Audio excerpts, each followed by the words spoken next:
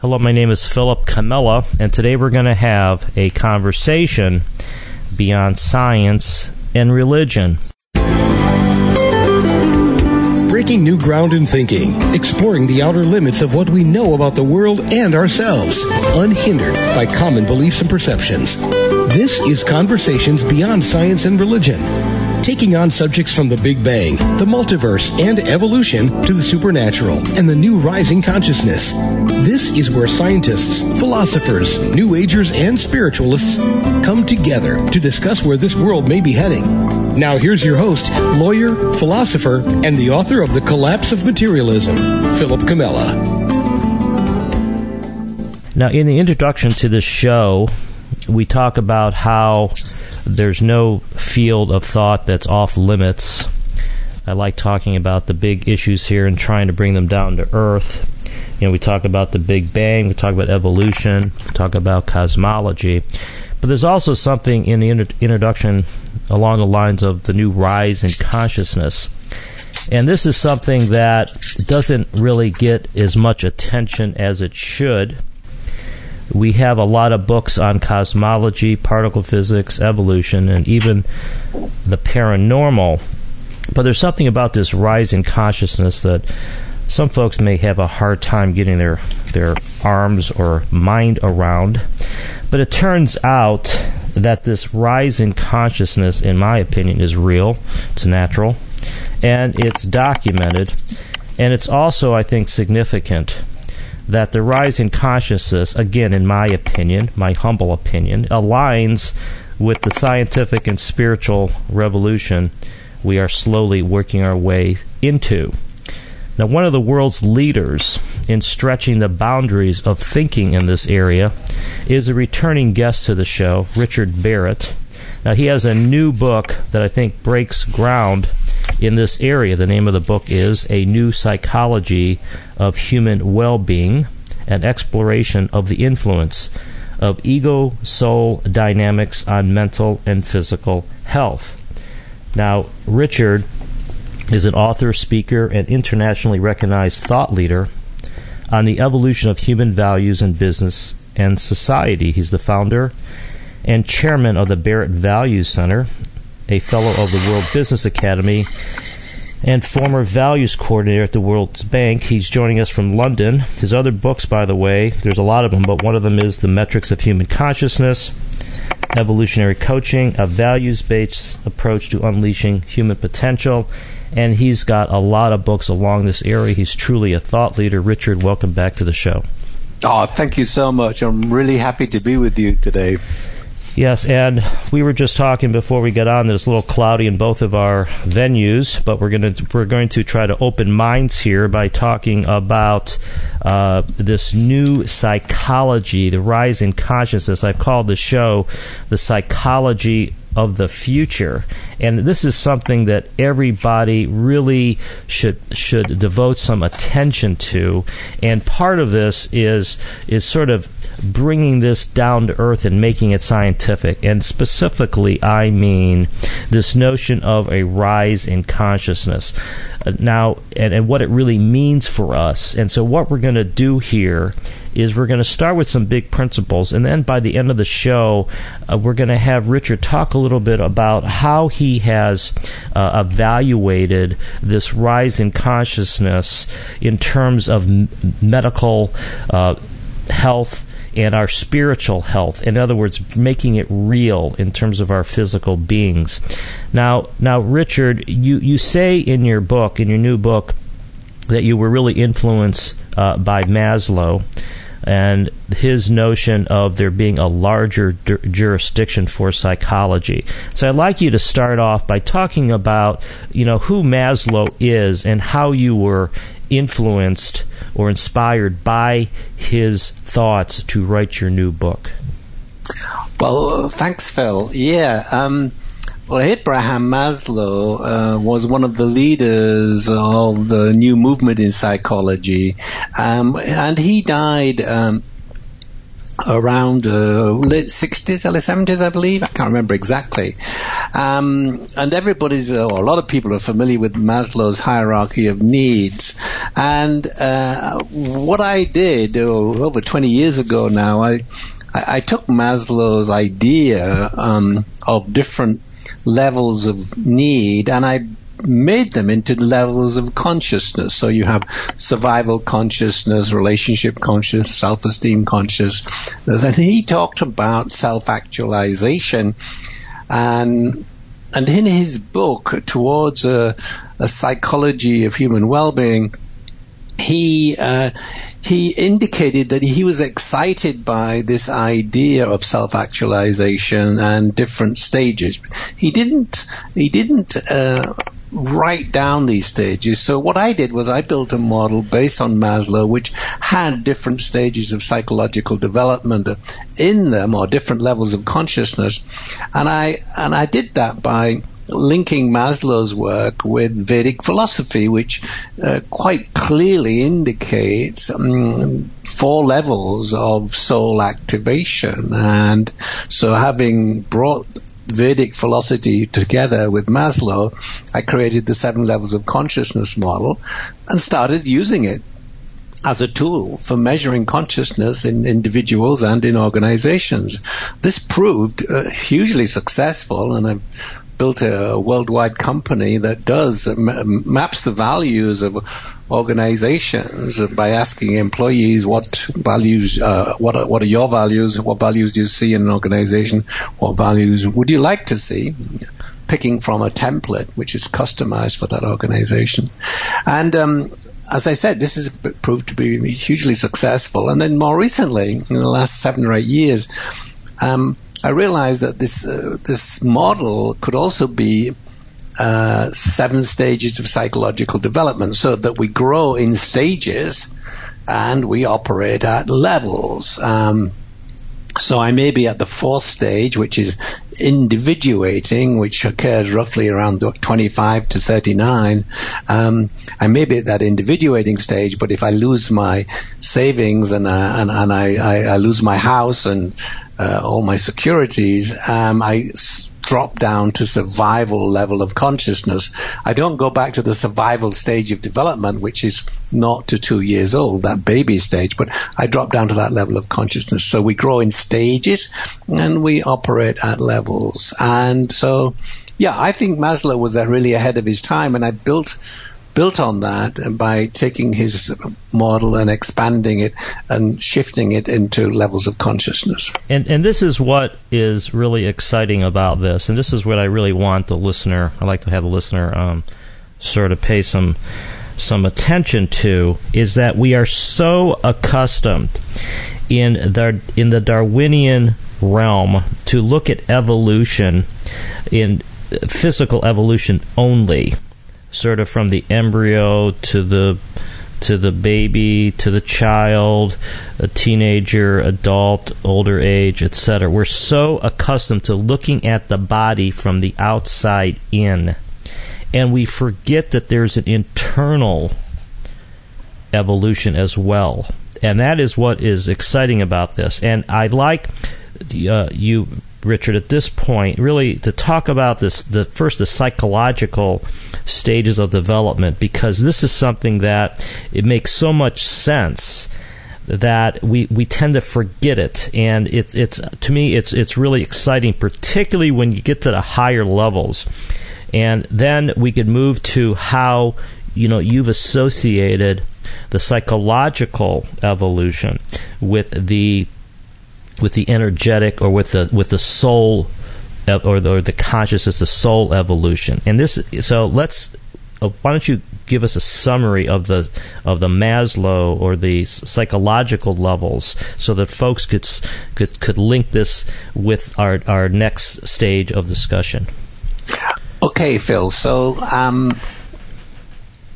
first thing I want to say is I wrote this book to bring the soul back into psychology. Right. 80, 90 years ago, Maslow, Carl Jung, Roberto Assagioli, all had an understanding of psychology which included the soul. And since that time, the academic world has basically taken the soul out of psychology, and it's become a cognitive thing. And so one of the reasons I wrote this book was to bring the soul back, really bring it back into this new psychology of human well-being. So let me start just simply with that statement. And now let me go on to say the first 3 stages of development are actually linked to our physical evolution in terms of our brain. But I also want to call it mind-brain, because each of these stages gives us a new mind-brain. So roughly speaking, from about 10 weeks after gestation, after the baby, after you know you're having a baby, the embryo becomes a fetus, and the reptilian mind brain forms. Now, the reptilian mind brain is the brain, we call it the body mind, that looks after the functioning of our body. It looks after all of our glands, our endocrine system, and our homeostatic functioning. And from 10 weeks after the creation of the embryo, this brain is dominant and is attempting to keep the body alive inside the mother's womb. And this brain stays dominant until around the age of about 18 months or 2 years. Now, what I should say is that during that period from the moment of conception up to 10 weeks before the reptilian mind brain forms, the soul mind is the dominant mind, and the subconscious of the soul mind, which if you like, you could say is the species mind, guides the development of the fetus along the lines of our human species. So as the reptilian mind became dominant, the soul mind gets pushed into the subconscious. Now around the age of and that period, up to the age of 2, it's all about survival. That's what the reptilian mind brain is like. It's all about survival. Around the age of 2, the limbic mind brain kicks in or becomes more dominant, and this mind brain is all about safety within the parental framework, and this mind stays dominant until around the age of 7 or 8, when the neocortex becomes dominant. It's been developing in the background, and the limbic mind brain is our emotional mind, and the neocortex is our rational mind. The rational mind, the neocortex, becomes dominant around 8 and continues growing and developing until around the age of 24. So we don't have a fully functioning adult mind brain until we're in our mid-20s. This explains a lot of things, like the fact that teenagers do really stupid things because they're not fully rational. They haven't got don't have the level of complexity in their mind brain yet to be able to handle lots of different situations. And the other thing about this period, 0 to 24, each of these mind brains is doing what I call emergent learning. They are having experiences and learning from and forming beliefs based on their experiences, which then allow them to function. And when they have similar experiences in the future, they go to their memory, and their memory kicks in with the belief that is based on their past experiences, and they know what to do. And so we're building up our whole belief system at the reptilian mind brain, the limbic mind brain, and at the neocortex mind brain level during that whole period. Now, if you have a terrible childhood, you're not looked after, even in the womb, if your mother drank alcohol or took drugs, it would affect the functioning of your body, which would put it into crisis and make it difficult, that body mind learns imprints about what to do and how to function when things are going wrong. And so everything that all our experiences all the way up to 24 years old actually become the basis of how we make meaning in the rest of our lives, in our adult lives. And okay, so let me stop here for a second. This is Philip Comella. This is Conversations Beyond Science and Religion. I'm speaking with Richard Barrett, the author of the new book, A New Psychology of Human Well-Being. And Richard is one of the thought leaders in this area. And we're talking about soul consciousness and its relationship to psychological development and also physical development. And one thing to me, Richard, that is extremely interesting here that I think you're saying is that we are really at our core souls, energetic beings, and we're going through this physical experience that is really a expression of the soul coming to know itself. Is that a fair way to put what you're saying? Yeah. We think we live in a three-dimensional physical material world, but that world we live in is a property of our senses, our five senses. Right. Our five senses only sense a very small range of frequencies of vibration, because everything that's coming in, light, noise, etc., all frequencies of vibration. And so we're operating a little bit like an old radio, which you can only get 5 stations because you're operating in this reduced frequencies of vibration, whereas the soul is operating, let's say, with 2,000 frequencies, and by incarnating into the physical body, the soul cuts down the number of frequencies of vibration that it can intercept by being and experiencing human life in a physical body. Yeah, okay. But actually, the soul still is connected to all of these other frequencies, but your ego just doesn't know that. Okay, so this is what is important here for me, and that is, from my perspective, Richard, many of us lose ourselves in what you call the three-dimensional materialistic realm, that we think that that's all we are, and we don't realize that there's this underlying energy, soul, whatever we're calling it, that is really trying to express itself through the physical realm. And so I think that this is what I really love about this evolutionary approach you take, the stages of development you take, and others, because it shows that we're sort of like a flower that eventually blossoms at the end of its life, but it takes a long time. And so this contrast between the 3D and the 4D, which I've mentioned, I think you've mentioned. Can you maybe elaborate upon that a little bit in terms of what you've found to be how that metaphor or how that description describes what's really going on in our development? Yes, so we think we live in a three-dimensional material world. We're actually living in a fourth-dimensional energetic world. And that's the world of the soul, and the three-dimensional material world is the world of the ego. The ego gets formed by the soul, by the way, in order to protect itself, because it's very painful for the soul to live in a world where there is physical pain or emotional pain, because that translated to the soul as a lack of love, and the soul lives in this pure energy field of love. And so the ego, the soul forms the ego around 18 months or 2 years of age in order to protect itself. So now let's just talk about the difference between three-dimensional world, four-dimensional world.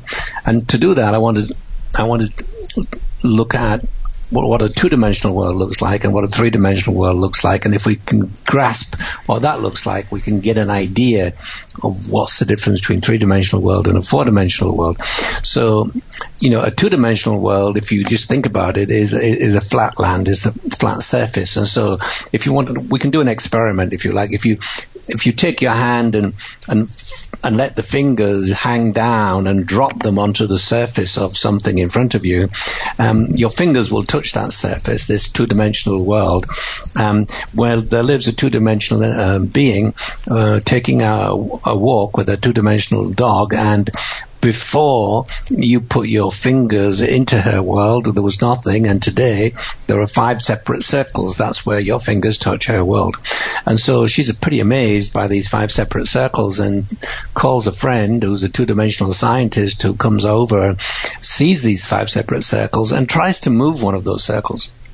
And she succeeds in doing so, but then all the other circles follow, and so she then moves one of the other circles, and after a while all the other circles follow, and so she draws up a set of equations to explain how these 5 separate circles are connected, and calls and publishes this in the Two-Dimensional University Press, and other scientists come along and repeat the experiments, and they think they know all there is to know about the 5 separate circles. Whereas you and I know that these are not 5 separate circles; they're actually connected at a higher level, height. This person, two-dimensional world, we don't know height; we only still know length and breadth, and so they can't see that connection. And so, but we know it exists, and this is exactly the way we are with our three-dimensional world and our four-dimensional world. We can't see the connections that are happening within those energetic frequencies, but we can experience them.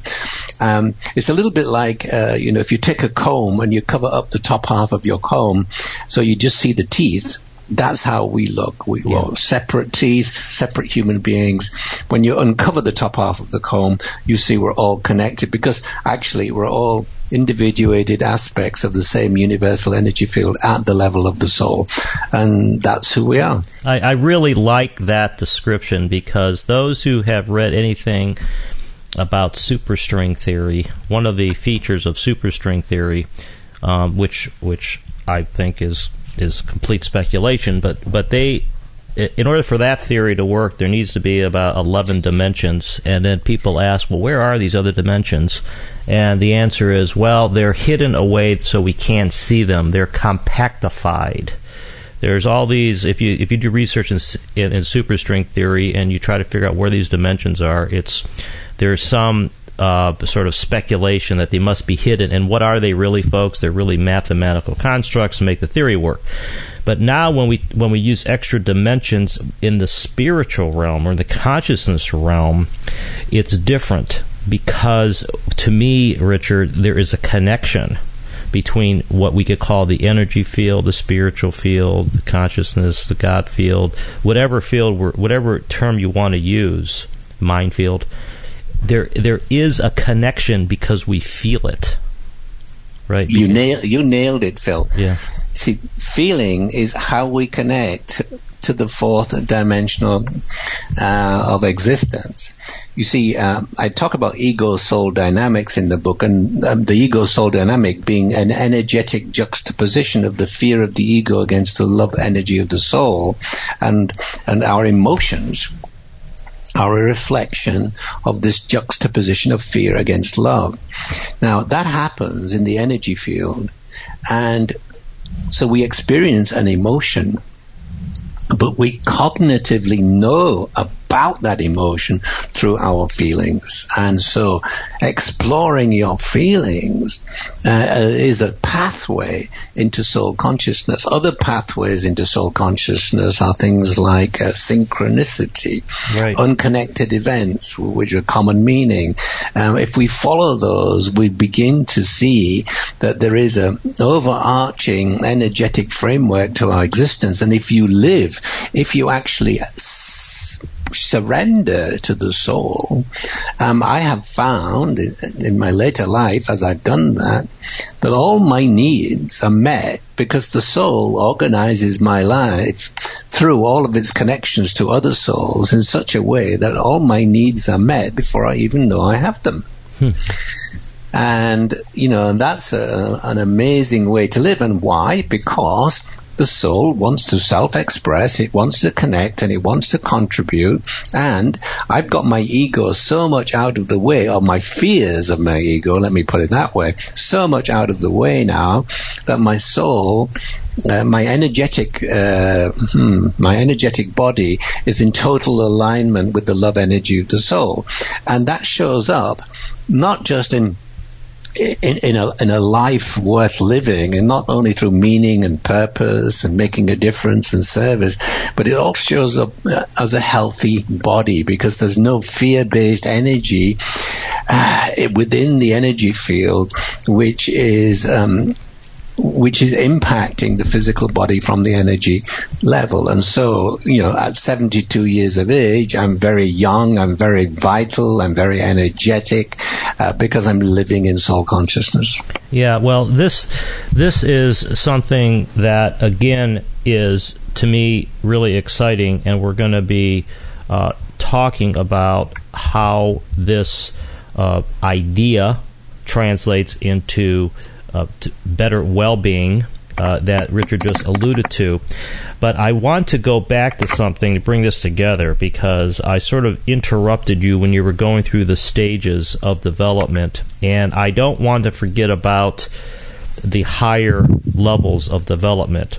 You were talking about how that a human doesn't become sort of individuating, maybe is the word, or an individual until they're in their 20s. But then there's these additional stages.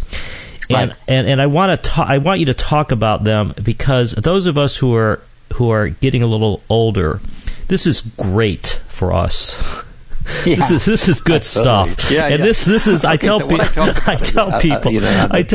the stages of development 0 to 24 years old, right. and all your experiences at those levels create beliefs which form your personality. Yeah. And by the time you're 25, you've got a personality which is the mask that you wear to get the needs met in your parental and cultural framework of existence. You've been brought up inside these frameworks, and you've been trying to get your survival, your safety, and your security needs met, and that's your personality. But it's not who you are. It's not your soul character. And so by this age, some people are very, very troubled and never able to move beyond what I call the differentiating stage, the surviving stage, conforming stage, differentiating stage. Now, but next comes the individuating stage, which Carl Jung spent a lot of time thinking about and talking about, which is when you let go of the fears that you learned about getting your needs met in these frameworks of existence and become more fully who you are. And you begin to look at your beliefs and explore your values. And during this period, what you're looking for is the freedom and autonomy to find out who you were and experiment with your life. If you successfully manage that period, by the way, most people living in repressive regimes like the former USSR, North Korea, etc., never find it really difficult to get through that stage, not because they don't want to, it's because they could get locked up or shot for expressing their freedom and expressing their thoughts. Right. So, if you live in a liberal democracy, you're already got a head start in terms of your stages of psychological development. And if you were born to self-actualized parents, you have a head start because they didn't force you into a particular mold. So now we've moved through the individuating stage. Now we enter the 40s, and this is the first stage of soul activation, and this is when the ego looks for meaning and purpose, but the soul is looking for self-expression. And we go through the 40s, that's what we're doing. We're trying to find the meaning to our lives and our purpose and the things that we love to do, and we want to do more of those. And we get to that point where we want to make a difference in the world, and that's in the 50s. But we realize that we can't really make a difference until we can connect.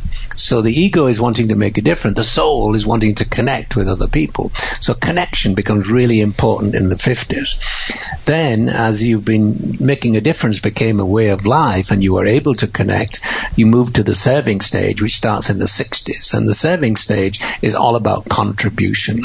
Now, this is about having found your meaning, you're making a difference, and now you want to live a life of service, basically, for the good of humanity. Because now you've reached a level of consciousness where you begin to recognize that we're all individuated aspects of the universal energy field, and that when I give to you, Phil, I'm giving to myself, another aspect of myself. And that's the consciousness part of it. And that's when you get to that stage, you can really live the life of your soul.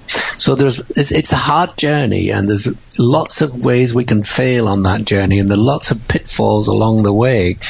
And as we will discuss later, when you fail to master one of these stages of development, you finish up with mental disorders, which could be anxiety, neurosis, etc., but which eventually also, because the failure creates an energy imbalance in your energy field, these failures lead to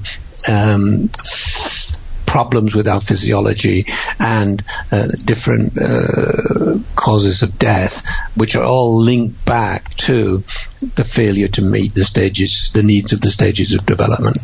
This is Philip Comella. This is Conversations Beyond Science and Religion. I'm speaking with Richard Barrett, a thought leader in the area of psychology and human development. His new book is called A New Psychology of Human Well-Being, which is really a groundbreaking study in uniting psychological development with soul and consciousness development.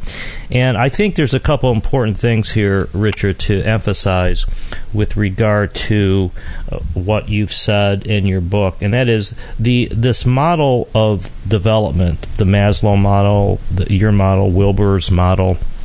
This is really a model. People can be different. When you say, and I assume that you would agree with this, that these are general approximations that people reach these stages at different ages. Some people never reach the higher stages. Some people are constrained in the lower stages.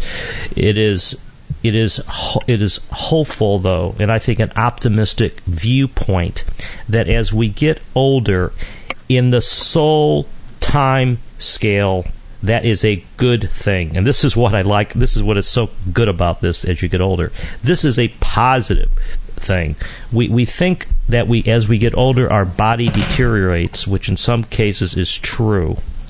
But the soul rises. The soul improves. And what is so cool about this, and that I am all in, is that we have to align the body with the soul development, right? Because if we do that, then that is the key to longer life, to a longer, healthier life, and that is where I think this particular angle that you take, and I take the same thing. I mean, it's somewhat ironic that I have a article I'm just about done with, sort of.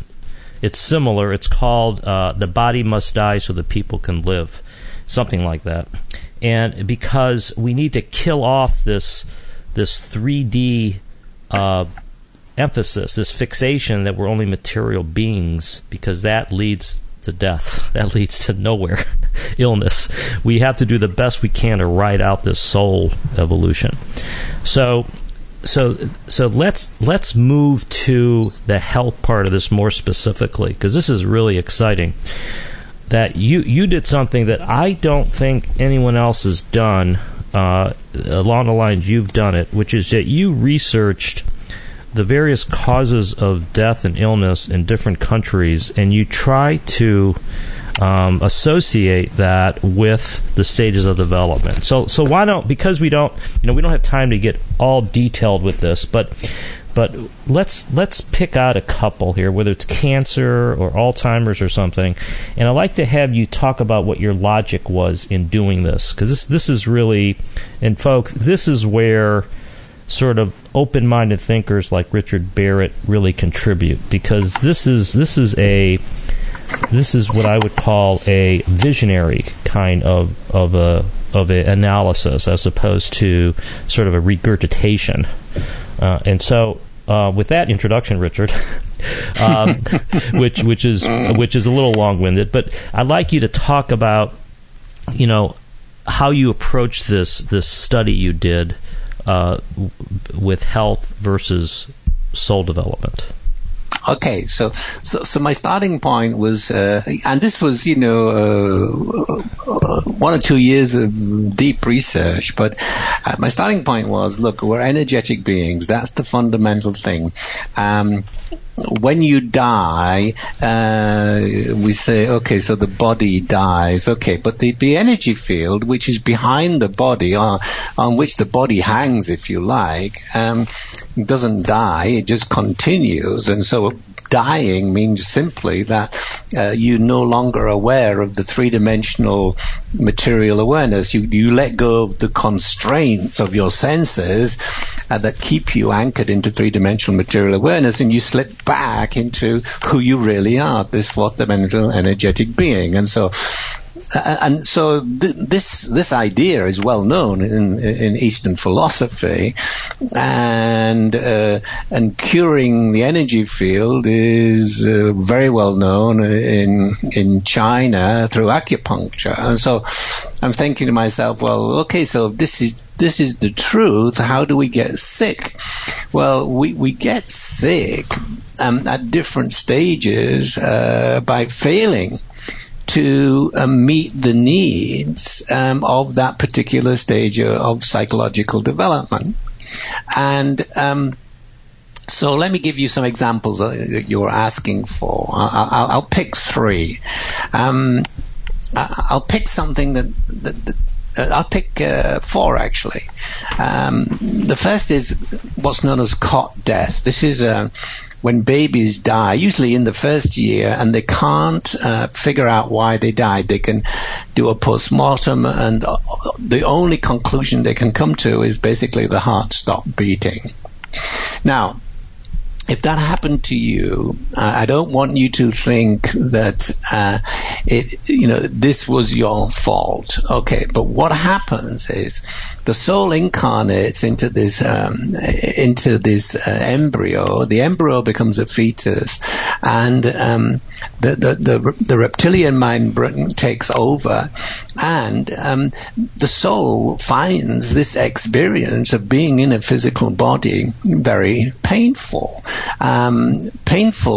So what is pain? Pain for the soul is a lack of love, because it lives in an energy field of love. And so anything where fear comes up, which is a low frequency of vibration, is regarded by the soul as pain. And some babies are young souls who've never experienced this three-dimensional material awareness before and find it extremely painful, and for various reasons may then simply decide to no longer continue that experiment, and the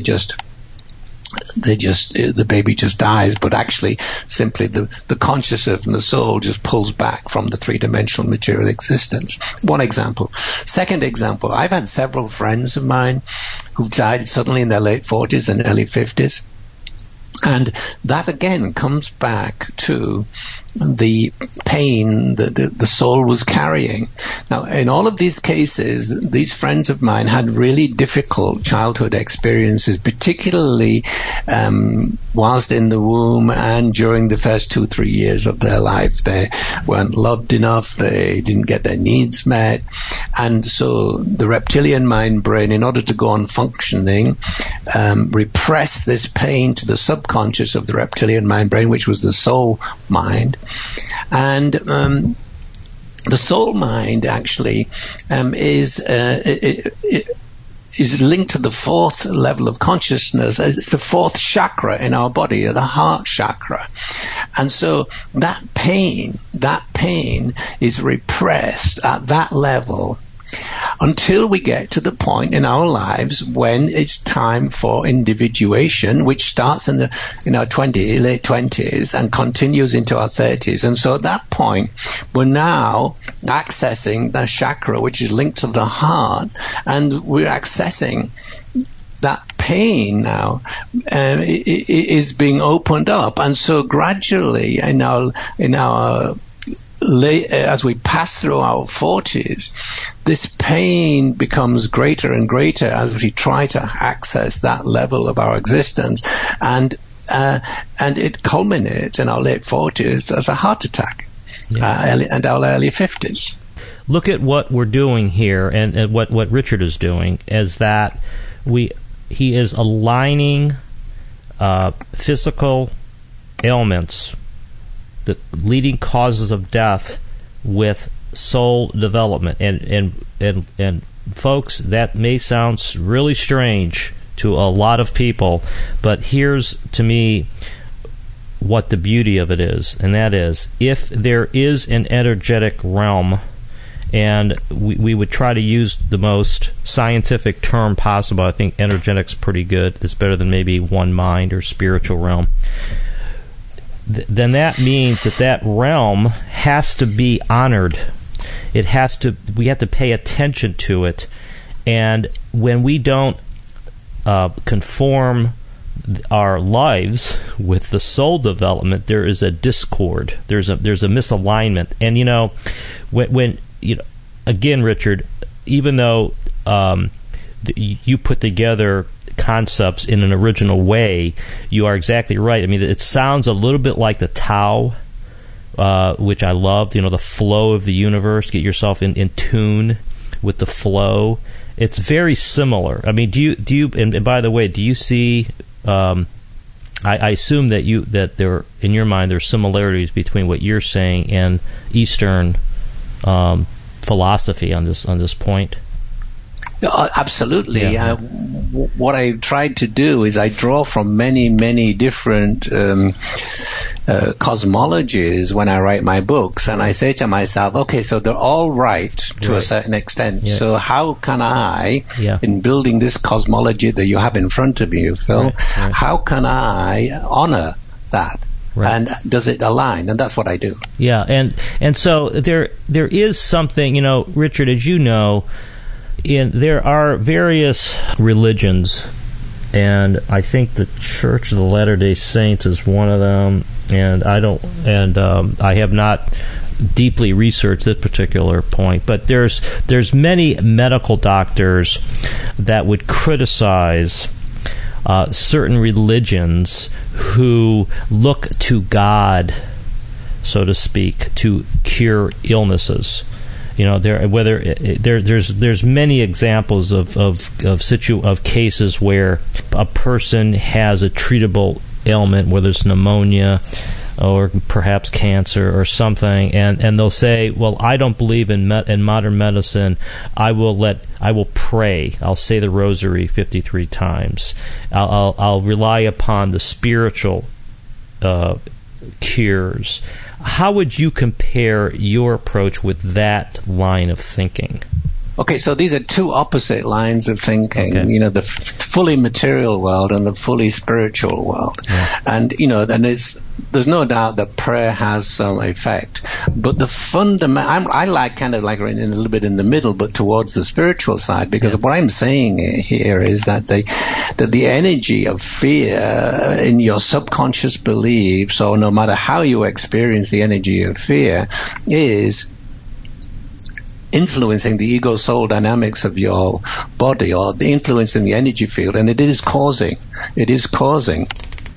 this disturbance in that field, which is resulting in a physical dysfunction. And so, yes, you can pray, but the most important thing for me is to examine where in your body you are holding this fear, the fear-based beliefs. And I say where in your body because each stage of psychological development is linked to one of the chakras, and the chakras are linked to the endocrine glands, and the endocrine glands are linked to a part of the body. And so if you are failing at the, as I said, at the individuating stage, that's affecting your heart. So So my philosophy lies between these two, and there comes a point where the pain that you're experiencing or the illness, you at the end you have to deal with the body, and maybe you can cure that through an intervention at the medical level. But if you catch it earlier enough, you can cure it through an intervention at the mind level, and by releasing the energy, the negative fear-based energy that is lying in the body's energy field, and releasing that, and through that healing yourself. Now, as you know, Phil, and you probably had this on your show, people talk about the placebo effect. Well, here's an interesting example I give in the book. Some surgeons decided to do placebo surgery. What does that mean? They had people with a particular knee problem, and so they split them into 3 groups. They did surgery, 2 different types of surgery on that knee problem with 2 groups, and the 3rd group, they simply put the person to sleep, made a slight cut in the skin, and then sewed it up again. And all 3 groups were cured. Everybody in all of the results from those who never actually had the surgery were just the same as those who had the surgery. Yeah.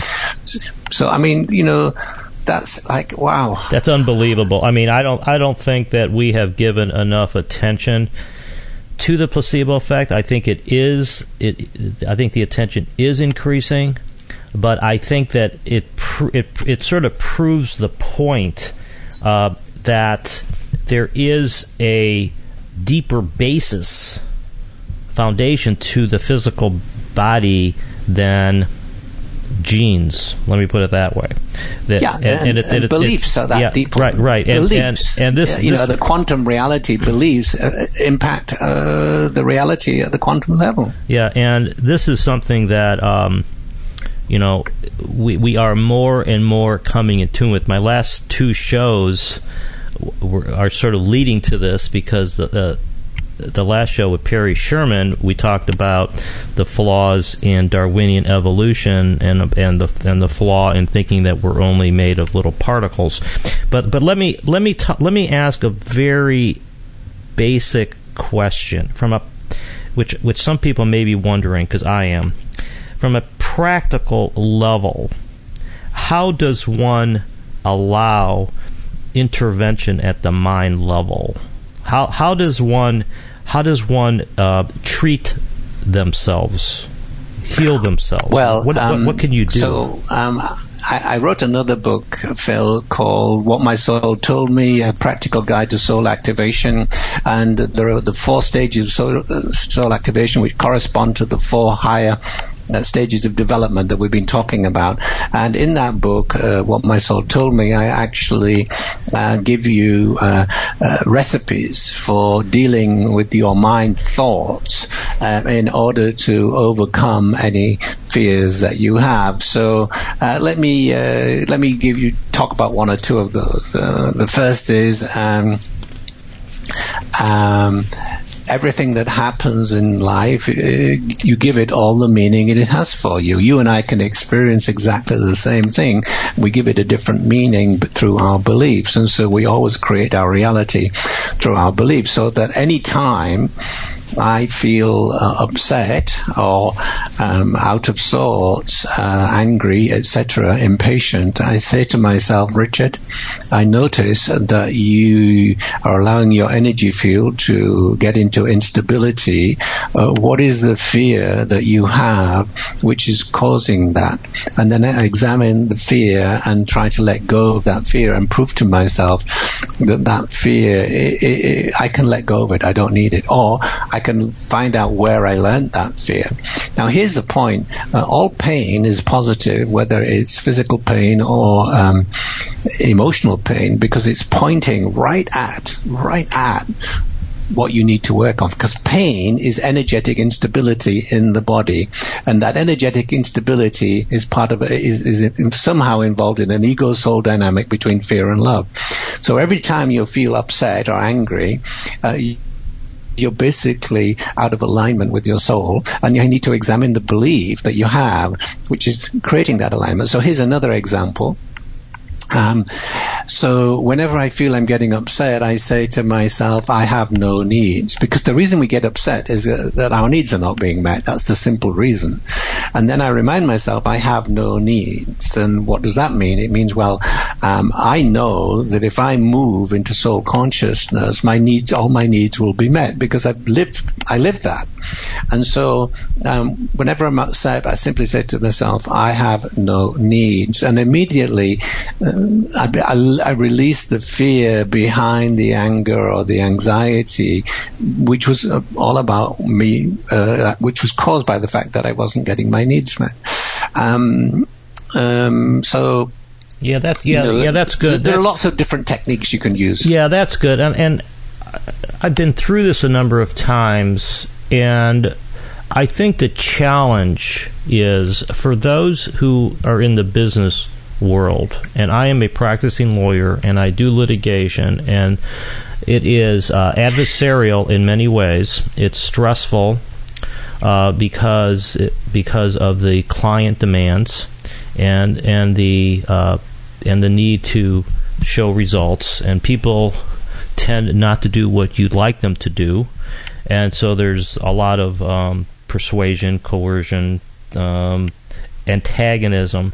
And I think that bringing these concepts into the real world, the corporate business world, is really challenging. Now, I know you've done that and you've coached. Can you give any advice for folks in more of a rough and tumble kind of profession, whether it's stock trading or even the medical profession, and my profession is one of them? I mean, what do you tell folks who are sort of in the trenches fighting it out on how to sort of do this intervention? Okay, so my world is the business world. I built up my business by mapping the values and measuring the consciousness of organizations all over the world, and mapping the values of leaders. And so now, once I get into this leaders thing, we get right to the source of your question here. So we have something called a leadership values assessment, which broadly speaking asks the leader to go online and pick 10 values that they think they're operating with. And they ask 15 people, they choose those people, 15 to 20 people, to go online and pick 10 values that they see that leader operating with. And they can pick positive words like creativity, openness, and trust. And they can pick what I call potentially limiting words like demanding, blame, internal competition, power seeking, etc. And so what we do then is we juxtapose the leader's values, how the leader sees himself, against the top 10 values of how that leader is seen, and we add up all of the votes for those limiting values, and that becomes what's known as personal entropy. So if 25% of the people had 10 words to pick to describe the leader, if you've got 10 people picking 10 words, that's 100 words, and if 25% of them were these limiting values, that's 25% personal entropy. Now that's a lot. What we're looking for is like less than 5%. That means that this person is operating from a fear-based belief system, which they learned probably when they were young, going through those early stages of development that we had. And so now we're into a coaching session with that particular leader, and I'm saying to that leader, so these values that you have, and there are no limiting values there, and they're quite good values, by the way, and they must have helped you. But look, this is how you're coming across. And so when people say you're demanding, you're controlling, how do you think that is helping you to meet your needs? Yeah. And of course it isn't. And they see it right away. And they're just not aware how they're coming across, and they're not aware that they're operating from their fear-based beliefs. And now if during that coaching session they take that on board and they begin to recognize that they don't have to operate that way, and in fact operating that way is counterproductive from getting their needs met, they begin to change. Yeah, and we do thousands of those every year. Yeah, well, I think that's really That's good, and it's a challenge in the real world. And again, it's something that I think gets better as you get older. I tell people as I'm preparing them, I mean, the classic preparation for a deposition is to tell people to pause before you answer a question. And I think that this notion of pausing and asking yourself the question, I have no needs, or what needs do I have? Because frankly, I think that most people would say my need is to maintain my style of my style of living, or to pay my bills, or not to get fired. There's a lot of pressure, as I'm sure you know, from people in the business world, particularly in the sales area, where there's quotas and there's targets and there's the need to increase profits. I mean, the juxtaposition between the corporate business needs and what we're talking about it's quite sharp. Very, very much so. I'm in business. I run a company. I know all about this.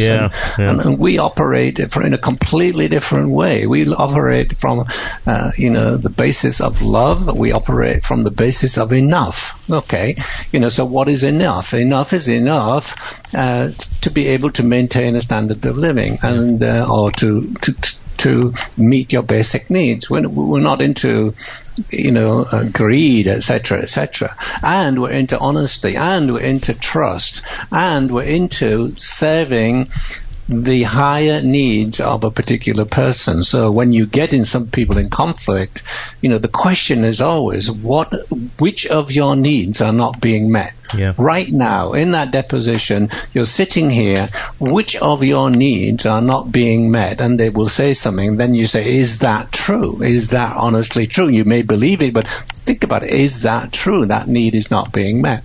And it helps people to be a little bit more rational, because what's happening is you're tapping into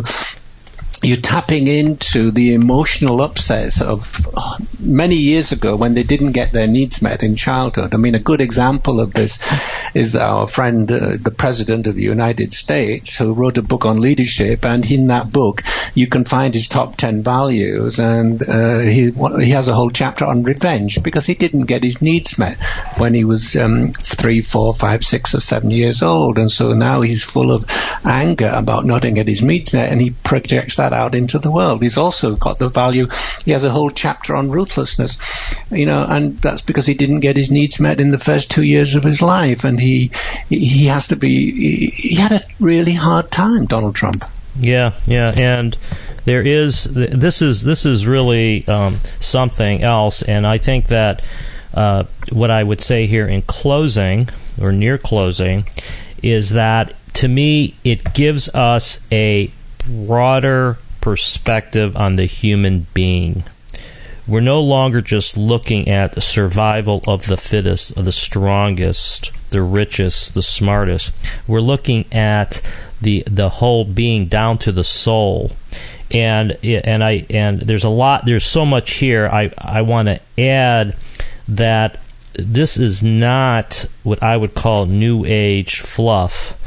As witness, as evidenced by so many books out there right now, I think most people would agree that there is a spiritual, energetic realm. The attention that we've had, that the public has had on near-death experiences, the proof of heaven phenomena, and all the interest in religion and spirituality shows that we are really a group of living beings in need of something more. I always like to read the last sentence of books like yours, and I was really happy when you get to the end of the book. You talk about, it says that the last sentence, and I don't think I'm ruining this. It says, if you want to be happy and fulfilled, do not think of your life in terms of achievement and success, but in terms of being the best person you can become. And I think that is really, I mean, to me, Richard, just my own thing in law, which I've been doing for about 35 years now, is that I try to think about integrity, that I want to be known to have integrity, and so. And that's sort of the same thing. I may not win every time. I may not, have the best result, although usually I would try to. But living the life of integrity, I think that corresponds to what you're saying in your book. Absolutely. And absolutely. That's alignment. Integrity is alignment, inner alignment. And so the last thing. I would add, and I'd like you to talk about some of your some of the other things you're doing and how to get your book.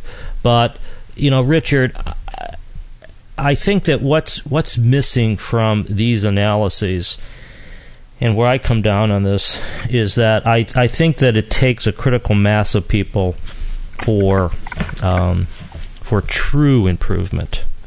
In other words, I think that the soul journey, the evolution, it has to be done at an individual level. But the more people that go down this path, I think the more powerful this approach would be. And I wonder if you would agree with that. Yeah, I totally agree with that. I mean, what we do in our organization is map the values of other organizations or teams or even nations. We map the values of 27 nations. In fact, I just came back last night from Turkey, where we're mapping the values of Turkey. And it's all about bringing every individual into alignment, and as you bring each individual into alignment, it affects the whole. The shift in energy affects the energy of the whole. And there is a built-in mechanism, because we're all souls having this human experience.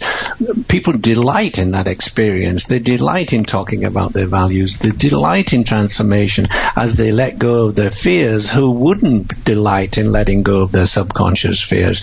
And so as we each do that, our community changes, our organizations change, and our nations change. Yes, and I think that is a really good way to close things off here, because in my view we need to integrate these new ideas, but really these old time perennial ideas into our lives. This idea that we're more than just a physical being, that there's a soul at the base of existence, that we need to attend to our inner needs.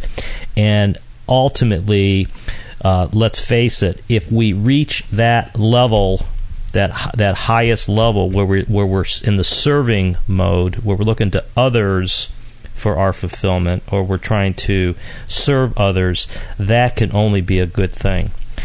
Richard, why don't you just give a little blurb on how people could find your book and any other information about what you're up to?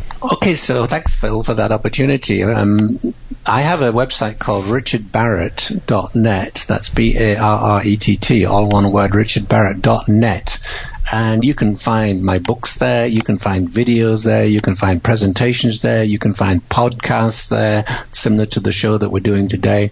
And if you do richardbarrett.net/ESD, Ego Soul Dynamics, richardbarrett.net/ESD, you'll find the workshop that I'm doing on this book in Tuscany in Italy in May next year, where I'm going to do a 4-day workshop that goes into depth and into practical experiences with people about learning how to be a soul living in a 3-dimensional material body. Boy, that sounds like a lot of fun. I wish I could meet you there. So, Richard, thank you so much. You're one of the best guests I've had on this show, and it's always enjoyable talking with you. This is Philip Comella. This is Conversations Beyond Science and Religion, and we'll see you next time. You've been listening to Conversations Beyond Science and Religion, hosted by Philip Comella. To find out more about Philip and his book, The Collapse of Materialism, visit thecollapseofmaterialism.com.